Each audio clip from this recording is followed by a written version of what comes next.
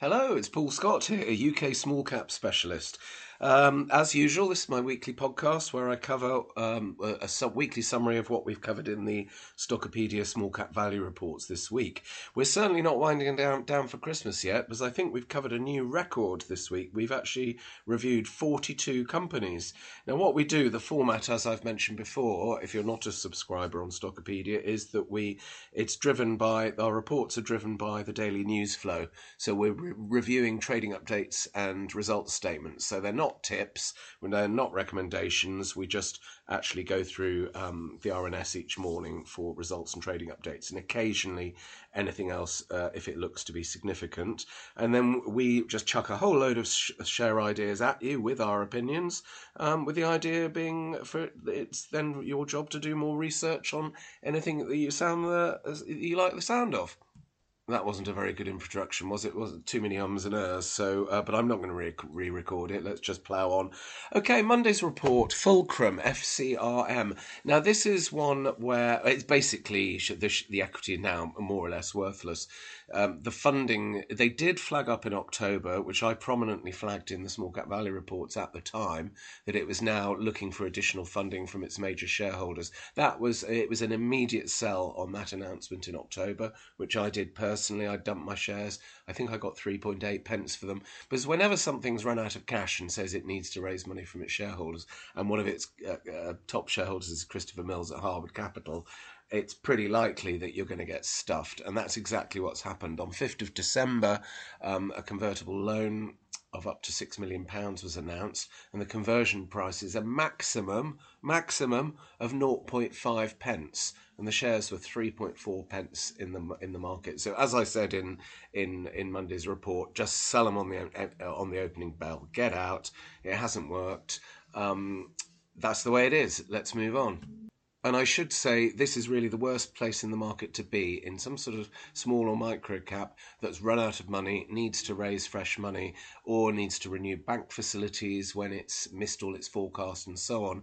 These are the things that are most at risk. You can get horrible, hideous dilution, as happened with Fulcrum. I think they're going to quadruple or quintuple the number of shares potentially, and all the new ones are going to be issued at 0.5 pence or less. So it's a complete waste of time now. I would forget about Fulcrum. Probably only a matter of time before Christopher Mills delists it as well. So it hasn't worked. So we've really got to avoid similar things. So anything that's going to need a cash raise in the next year, I just wouldn't touch anything, because the odds are so stacked against you.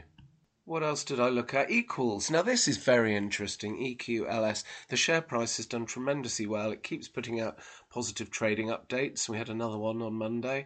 It's foreign exchange services business, saying the forecasts for calendar 22 are now likely to be beaten, about 10% at the revenues line, which could drop through quite nicely to profits because of the high margins. I do have some caveats on this one, on the concerns on the accounts. I noticed there's a very large capitalised development spending that bypasses the P&L, so that obviously renders EBITDA completely meaningless. There's also adjustments to the profit, which turn an adjusted profit of about 10 million into a statutory profit of about 3 million, I think, off the top of my head. So those are such big adjustments that I think you really need to be sure that you're happy with those adjustments. But the underlying business looks to be doing very well. It's not cheap now, about 174 million market cap, I think. Let's have a scroll down. You might be able to hear a slight tapping noise. That's the touchpad on my laptop, which is near the microphone. Yeah, here we are, 174 million market cap. There's a lot of interest in this share amongst readers and other small cap investors, because it's been in a really impressive bull run for 3 years now. As I say, I do think you need to get your head around those accounting adjustments to make sure that you're happy with this one. I'd also like to have a firmer grasp on what the company's key point of difference is. So I need to do a bit more work on that. But certainly on a superficial level, the news flow from the company is very good. On Monday, we also had a profit warning from RGP Holdings. This is RBGP is the ticker. It's rather complicated, isn't it, where companies have lots of letters that sound the same. Now, this is an interesting one. It's one of these legal services businesses. Now, the core business section is actually trading fine. Rosenblatt and Memory Crystal legal firms, and also another firm called Convex. Now, put together, it says these have traded marginally ahead of expectations, so that's fine. But the problem division is a litigation finance business startup called Lionfish. And it's lost two big cases, so that's going to hit profits by about £4 million. Now, they're saying most of that is non-cash, so in other words, it's own internal costs, which they were hoping to make a profit on, which now have to be written off. So that looks as if that division will generate a loss of about 1.7 million this calendar year. So it depends how you look at this. In a way, I quite like profit warnings where it's ring-fenced in one particular division with a specific problem which should be resolvable. So that's really the upside case on RBGP. That this Lionfish, it sounds reading between the lines as if they might even start winding down the Lionfish litigation finance. I'm not keen on litigation finance businesses anyway. They're too unpredictable, and it sounds as if maybe they don't really know what they're doing in that space. So it'd probably be better if they did get rid of it. So the resulting valuation of the company, I think, looks probably about right at around 67p. It tried to bounce during the week, but it didn't really stick. Sellers came back in. It's on currently a PE of 11.5. I think it's difficult to really justify anything higher than that. So I noticed that the CEO, Nicola, I can't remember her surname, she waded in with two fairly hefty purchases of shares personally. I think that looks good. She's got quite a significant holding in the company, something like 11 or 12%. Sorry, these figures are all a bit rough because they're off the top of my head. So yeah, it could be an interesting recovery one there, but doesn't look particularly compelling to me. What did Graham look at? He looked at AG Bar, which is the drinks company, soft drinks company, and he also looked at, come on, scroll down. Oh, Lindsell Train Investment Trust, LTI. He probably wouldn't normally have held that. What an unusual business model that is, but looks potentially interesting, I think. I think that's everything for Monday. Yep. Quick comment on Vianet. This is Tuesday, sorry, now I've moved on to Vianet, VNET. This is the old Brewlines business, beer flow monitoring, with a vending division as well that always seems to be promising great things and never really gets very far. Interim figures to September came out. Looks okay. They're trying to show positive things in the highlights, but a little bit of digging revealed that actually it's still cash flow negative. And it's capitalising $2 million a year into intangible assets development spend. That's an awful lot for the size of business. So I do think that puts quite a big question mark over the adjusted profit numbers, which seem to ignore amortization. I didn't like the balance sheet either. Both inventories and receivables look too high. So, and the cash position has worsened. So I'm not interested in Vianet. I don't think that one's worth pursuing. Now, I looked at Victorian Plumbing, VIC. I'm rather pleased with this one because I think it was in September or October we last covered it when it was about 38p, and we gave it a thumbs up and said this thing's very cheap. Well, it's risen about 80% from those recent lows. So I looked at the interim figures again. Oh, sorry, full year figures, September 2022. Considerably beaten revised forecasts, reduced forecasts. Really excessive share option cost. Great balance sheet with a big cash pile, so it's starting to pay dividends. So Victorian Plumbing, VIC, I still like it, but obviously now the shares are up 80% from the recent lows. I don't like it as much because we like bargains at and growth at reasonable price at the SCVL. So I've suggested on Tuesday it might be a time to top slice to lock in some of those recent gains. Not really such an obvious bargain anymore.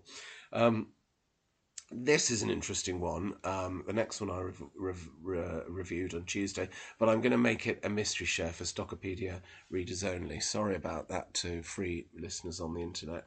Now, Versarion, I looked at next, VRS, which I'm afraid I've never liked. I always thought that thing was just a big ramp, really.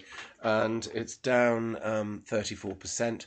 this follows on from my theme with Fulcrum. It needs to raise more money, and it's just not the time for these perpetually loss-making jam tomorrow type companies to be raising. It's had to discount the fundraise away to only 10 pence, and it's only raised 1.85 million. So, this is a prime example of the type of thing you want to get out of before it has to do a fundraising, because it's always obvious that they're running out of cash. It just burns cash every year. I think it's absolute rubbish, this share, VRS. Graham looked at 3 companies on Tuesday. He did Mercia Asset Management, MERC, Solid State, SOLI, which has done very, very well over the last year or two for not an obvious candidate for a particularly good company, I wouldn't have thought, but it's trading well and the shares have held up and it's done some nice acquisitions. So an unexpected winner there, I think, with Solid State. Saeta, what happened there? Saeta SED was the other one Graham looked at. On Wednesday, the first share I covered in that report. I'm also going to make a mystery share for Stockopedia subscribers only. It looks very interesting.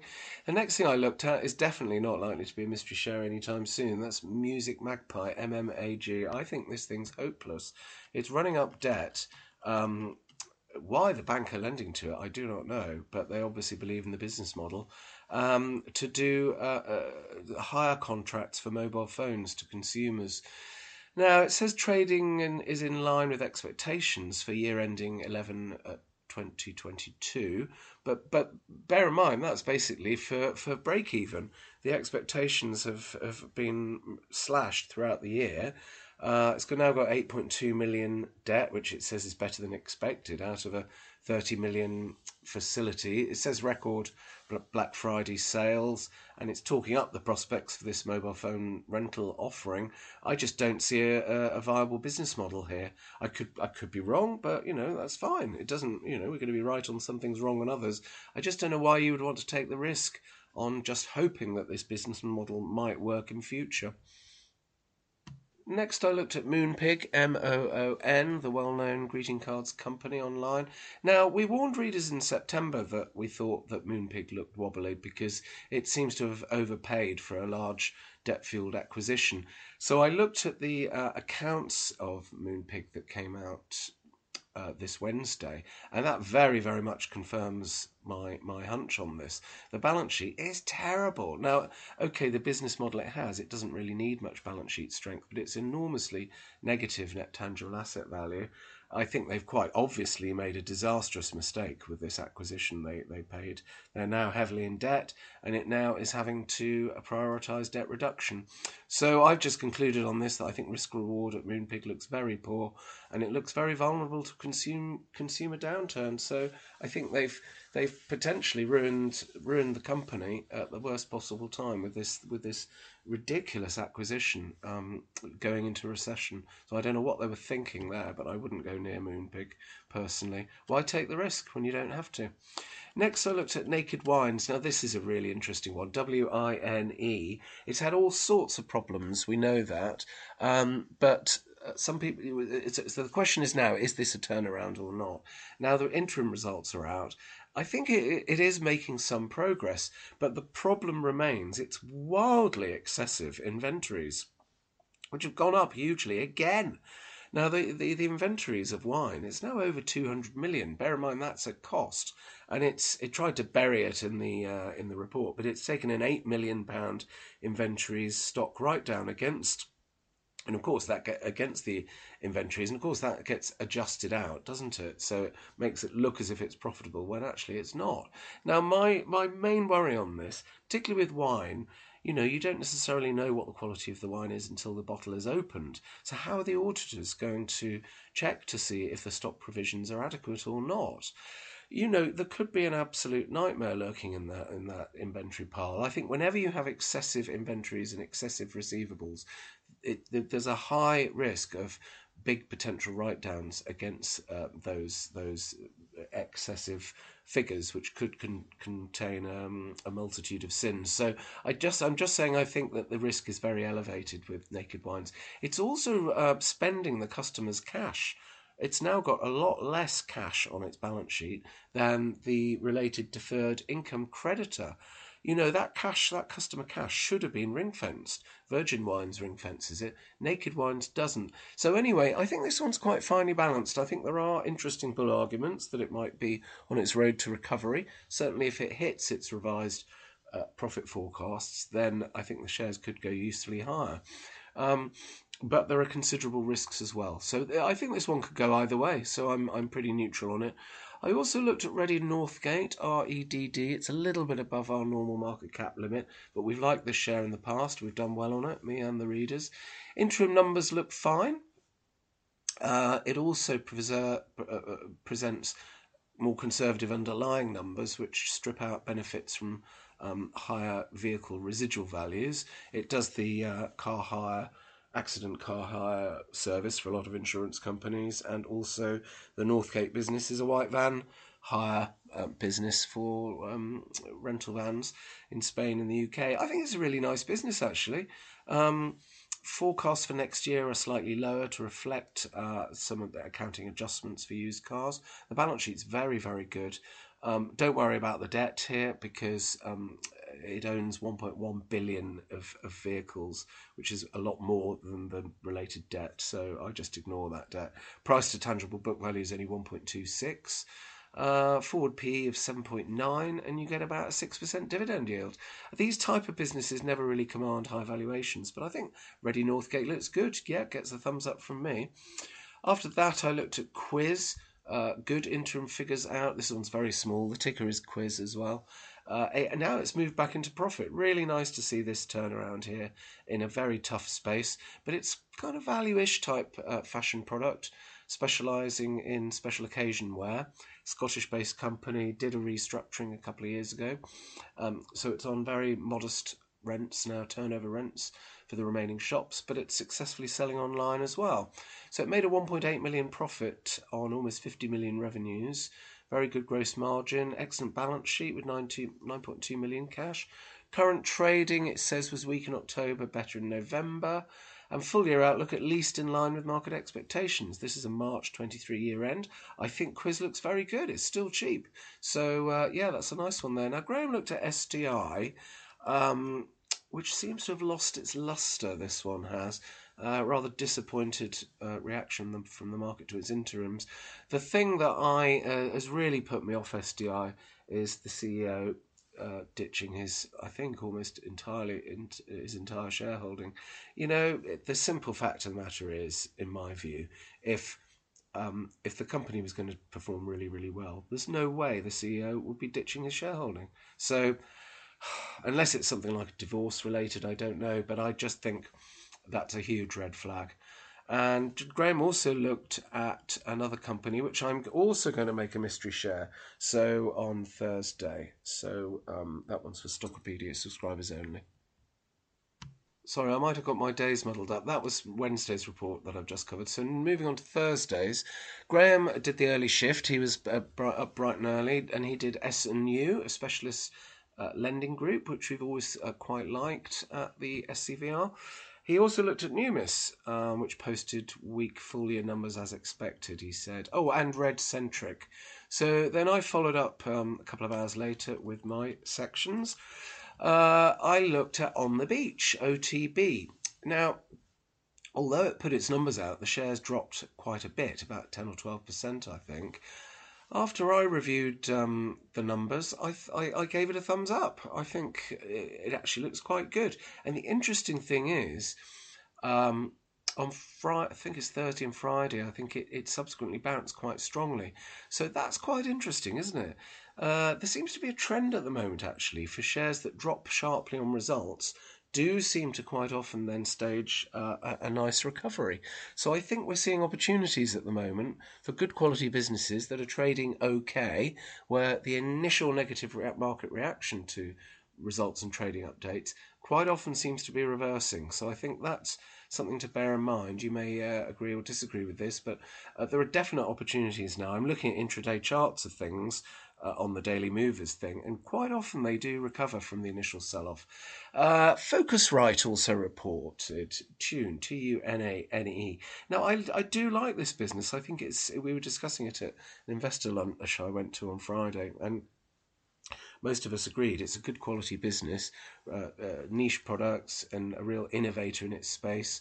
And it's got a very good track record since it listed. Excuse me, I always seem to hiccup once, don't I, in these? Anyway, the results for August 2022 I thought looked pretty good. It's actually held on to most of the pandemic boom growth. I've been a bit skeptical about whether it would be able to hang on to that growth because so many other companies had a boom during the pandemic and then lost all that growth. But Focusrite managed to hold on to it. Now the balance sheet's okay. Outlook comments seem okay.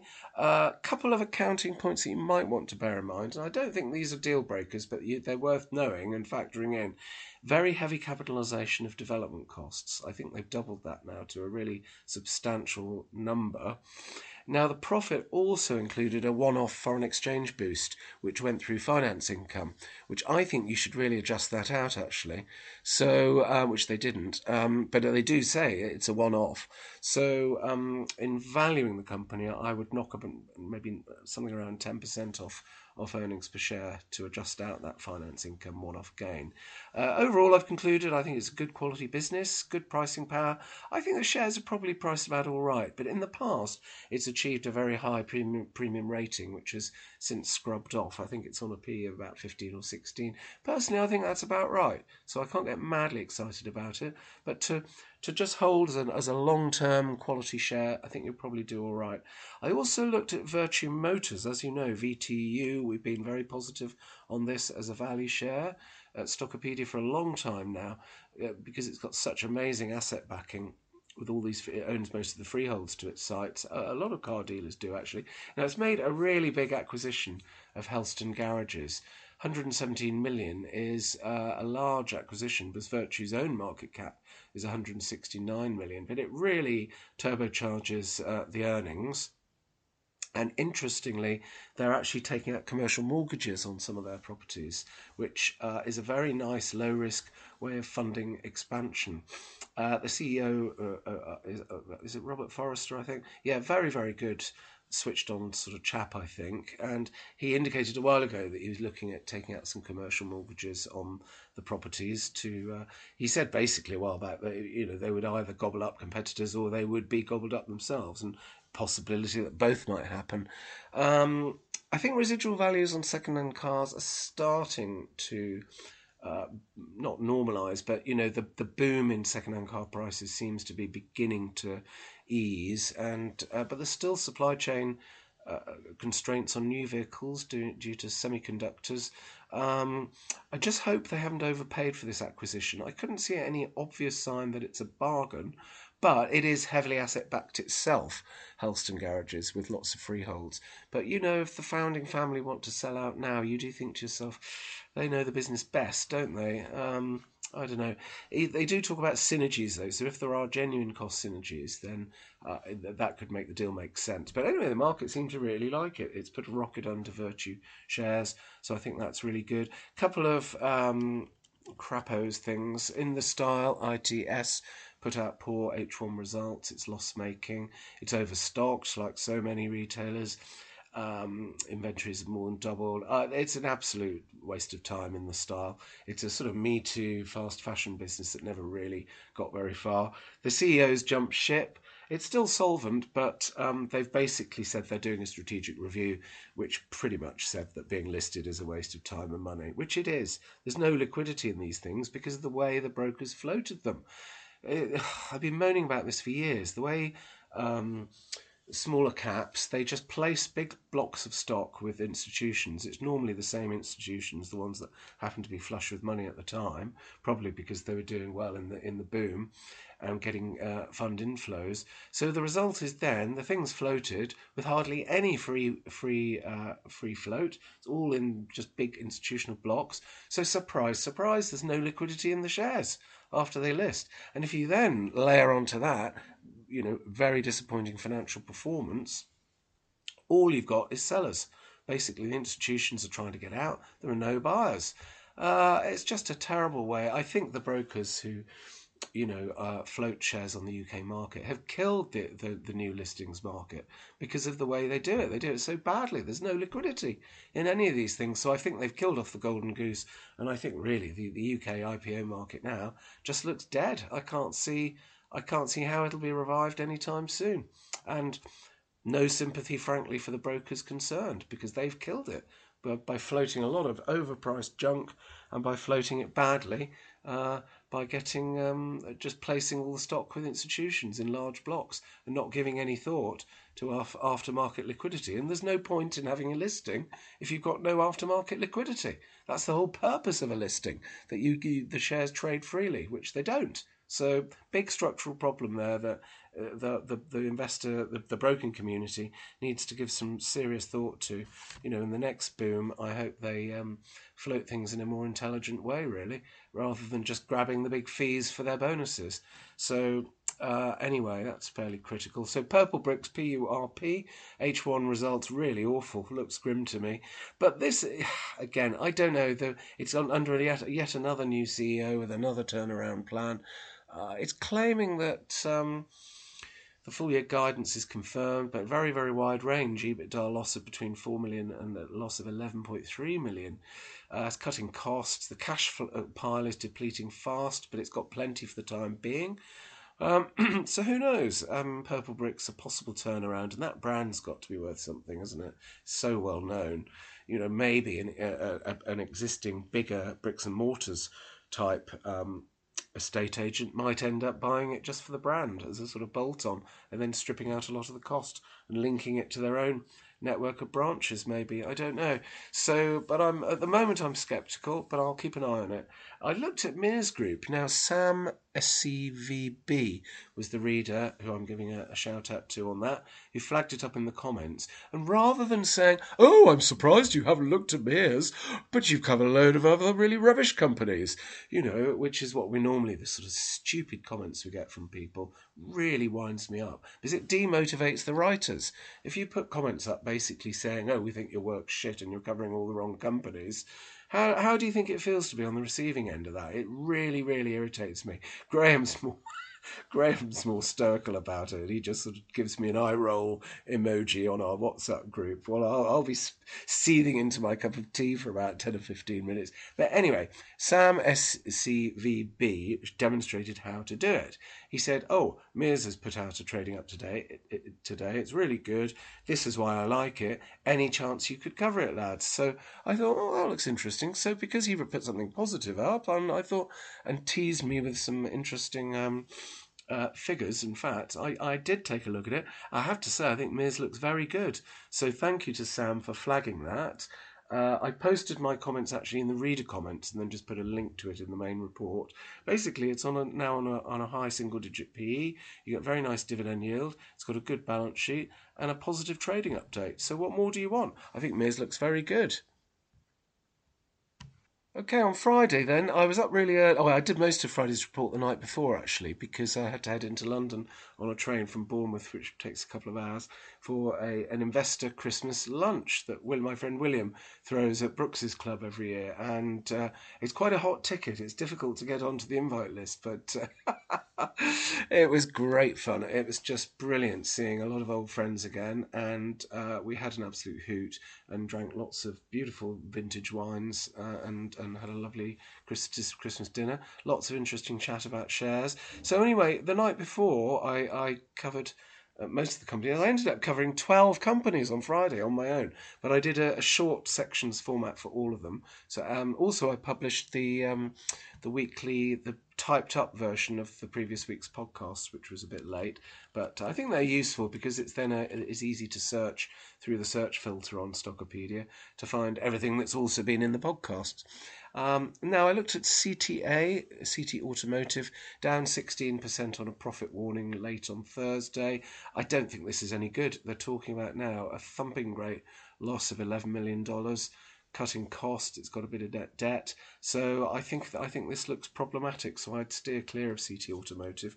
Crestchick now LOAD. We were a bit late to the party on this one at the Small Cap Value Reports, but we did pick up on the positive news flow, obviously, earlier this year. But as I say, some other commentators, I think Simon Thompson, got onto it a lot earlier than we did, and some of the Stockopedia readers have been discussing this one for a while and sort of pointed us in the direction of it rather than the other way around. So thanks to them.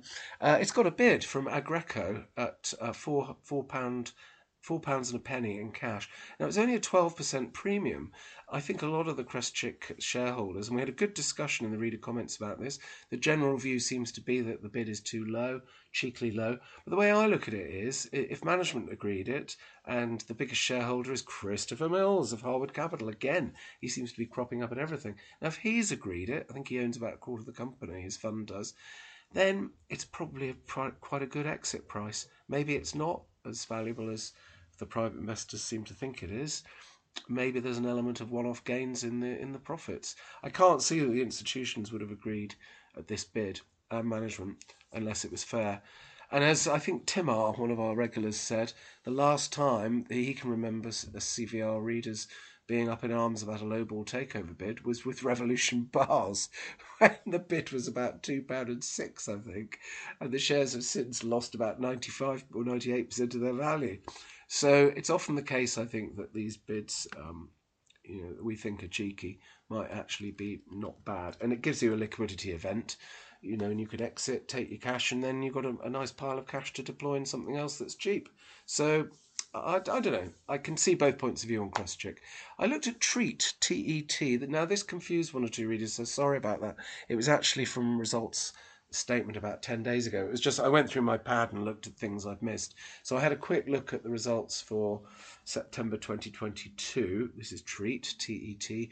A very interesting company, but valuation looks toppy. It's on about 33 times. The key question is how much is this new factory it's built going to boost production? It's doubling capacity.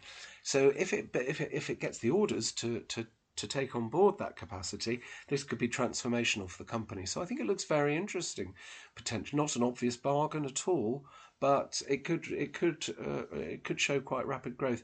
Now the forecasts don't look very exciting at all. They show barely any growth. So why did they build a new factory and double capacity if they're not going to achieve any growth? So I think maybe we have to just ignore these forecasts and make the assumption that yes, they'll grow strongly and profits could go up on higher margins. So I think it still looks overvalued on the current forecast, but I think shareholders are probably hoping that it'll smash the forecasts. TET Treat, that one is potentially interesting, I think. D4T4 also reported interim results. I looked; those were on the 30th of November. Not very good figures. I was chatting to this one to one of its bigger investors bigger private investors at the Christmas lunch actually, and we both agreed it's got really good potential. D4T4 has, but it never quite seems to achieve escape velocity. And if it does, you could have a serious riser on your hands, I think. And it also does have a problem with its year-end date, and it always gives a soft first half, and all its big contract wins happen just before the year-end, which makes the whole thing nail-biting. And as one shareholder said, why don't they just reverse the year-end so that the bumper profits come in H1? And that would make a lot of sense, wouldn't it? Anyway, it says it's trading in line for the full year, which is 4.2 million adjusted profit before tax, 95 million market cap, not a bargain, but it's got tremendous potential, I think, and the balance sheet's great with 26 million in cash. Very tricky to value D4T4, but I think it's potentially interesting. K3 Capital, another share that's popular amongst the readers, has had a bid approach at £3.50. Again, only a very modest premium of 17%. I am worried that a lot of decent companies now are being bid for, and we're just going to be left with a dross. Now, looking at loungers, again, this was put out results for a 24-week period. Why do that? Why? Surely a half year is 26 weeks. I don't know why they do that, but they do. Anyway, the figures look disappointing to me. Only 2.8 million profit on revenues of 122 million. The prior year comparative was boosted by reduced VAT and business rates relief. Balance sheet, not much asset backing there at all. Only 25 million net tangible asset value. I do think Loungers is probably the best-in-class operator, but the trouble is it's operating in a sector that's so hideous.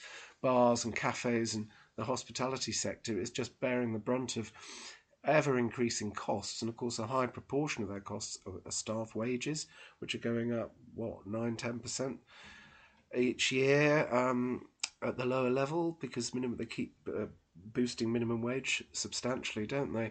I looked at lounges in more detail in October and just concluded, I think, well, yes, it's a well managed business.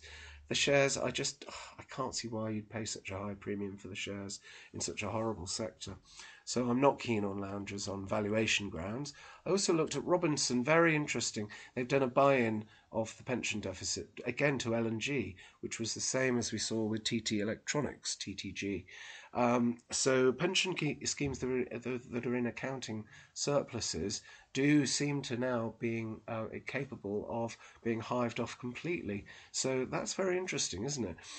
I don't think that would apply to pension schemes with big deficits, though. So I don't think we can take our eye off the ball on pension schemes completely. But that's certainly an interesting development at Robinson. I also saw an inline trading update from Aferian, ticker AFRN. Nothing particularly exciting there, I'm afraid. Forecasts have been halved over the last year, so then saying yes, we're trading in line with that is not in itself a particularly good outcome. It just means that things haven't got any worse. Forward P is about 13, which looks okay. I just don't really understand the business model at Aferian or the sector, so I don't know how to value it. Now, Pendragon, I think that was the biggest faller on Friday, ticker PDG. Now, they announced that this potential bidder called Head-In Mobility, sounds like a German company, I think, says it's not going to proceed with the 29p bid, which wasn't a formal bid, actually. It was just, one of these conditional indications that a bid might be coming. And the reason given by the potential bidder, the aborted bidder rather, is that challenging market conditions and uncertain economic outlook. Now, Pendragon shares dropped from 29p, I think, down to about 21p by close of play. So that's a hell of a drop. I was surprised the market had taken the bid as seriously as it did, because it didn't look a particularly firm sort of bid. But anyway, there we are. There was also a trading update in with that, saying that the economic backdrop remains challenging, but the board expects it to deliver underlying trading in line with expectations. So that's not too bad. Now, I also looked at Berkeley Group, a mid-cap house builder. Solid, robust H1 results.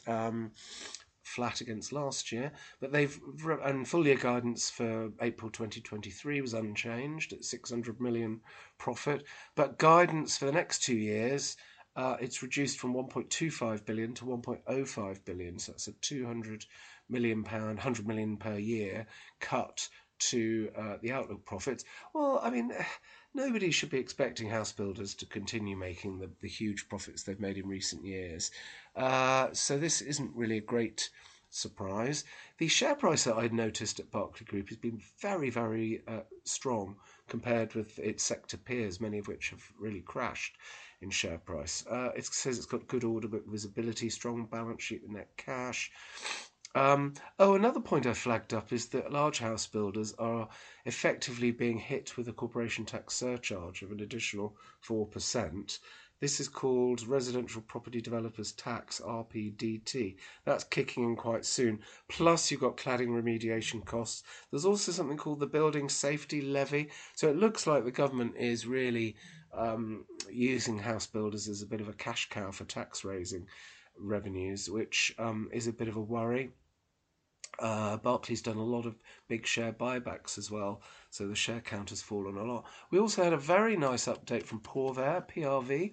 Now, I've always thought this looked so overpriced, but for the first time in years, I concluded that this actually is now looking good. The valuation looks reasonable. A very nice update ahead of expectations.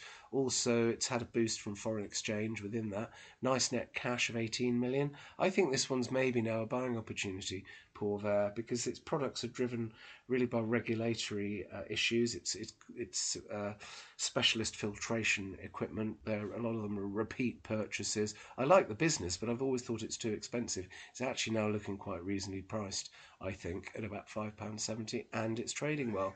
So Porvair might be worth a look. There was a profit warning from ProCook, PROC.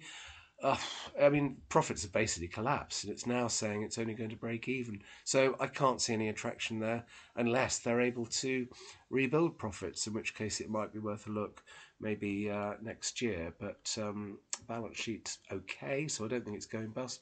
Finally, I had a look at Associated British Foods. It's a large cap, ABF, but it owns Primark, so I think it's interesting to always look at what they say for that discount clothing side of the business, behemoth. And it says encouraging current trading at Primark, which again confirms this continuing theme we're seeing of mid-market fashion retail is really struggling, but the value end, at the bottom end of retail generally, they're doing well. Pretty much as you'd expect, isn't it? In a consumer downturn, when consumers are squeezed, they trade down or they carry on spending for cheap items. So Primark's doing pretty well, but it also talked about significant input cost inflation. There's nothing much to report really on the macro side. The main indices seem to have peaked and are coming back down again now. I think the really massive recovery we've had in October and November has perplexed me a bit. I think given that earnings are now under so much pressure and we're seeing so many profit warnings still, I think I'm not confident that that these big rallies are necessarily going to hold. But we'll see. I think it's a bit like, I hope it's not tasteless to compare it like this, but it feels like we're still going through a minefield where we know there are more mines in front of us, but we don't know where they are. But we can see that we're probably not that far away from the end of the minefield. Terrible analogy. I should have worked out something better, shouldn't I? So the trouble is now, so many things have bounced. But if they haven't put out a trading update confirming that they're trading okay, I think those things are very vulnerable. As we've seen this week, quite a few things that have bounced strongly in the last couple of months then put out a horrible trading update, and they give it all back. An obvious one is Moonpig, and there's plenty of others. So I think the thing for me, if I'm going to buy something, I want a bang up-to-date trading update, and I'm not prepared to buy into these bounces and just assume that we've had the bottom and the momentum's now turning positive and following the chart, and it's crossed over the 50-day moving average and whatever. If you haven't got and there's merit to those strategies, I'm not rubbishing those strategies, but I'm just saying, for me, I would want to have fundamentals confirmation from a positive trading update, or at least an okay trading update, bang up to date, to say that yes, actually we're over the worst, or that things are not too bad. I think if you get both, if you get your nice bottoming out chart and your positive trading update, I think that's the way to play it right now, because then you're not likely to get blown up by a profit warning. That's really my concluding thought for today, so I'll leave it there. Thank you for listening. And I had a lot of nice feedback on Friday from listeners who say they enjoy these podcasts, so I'll keep doing them. And thank you for tuning in. Bye.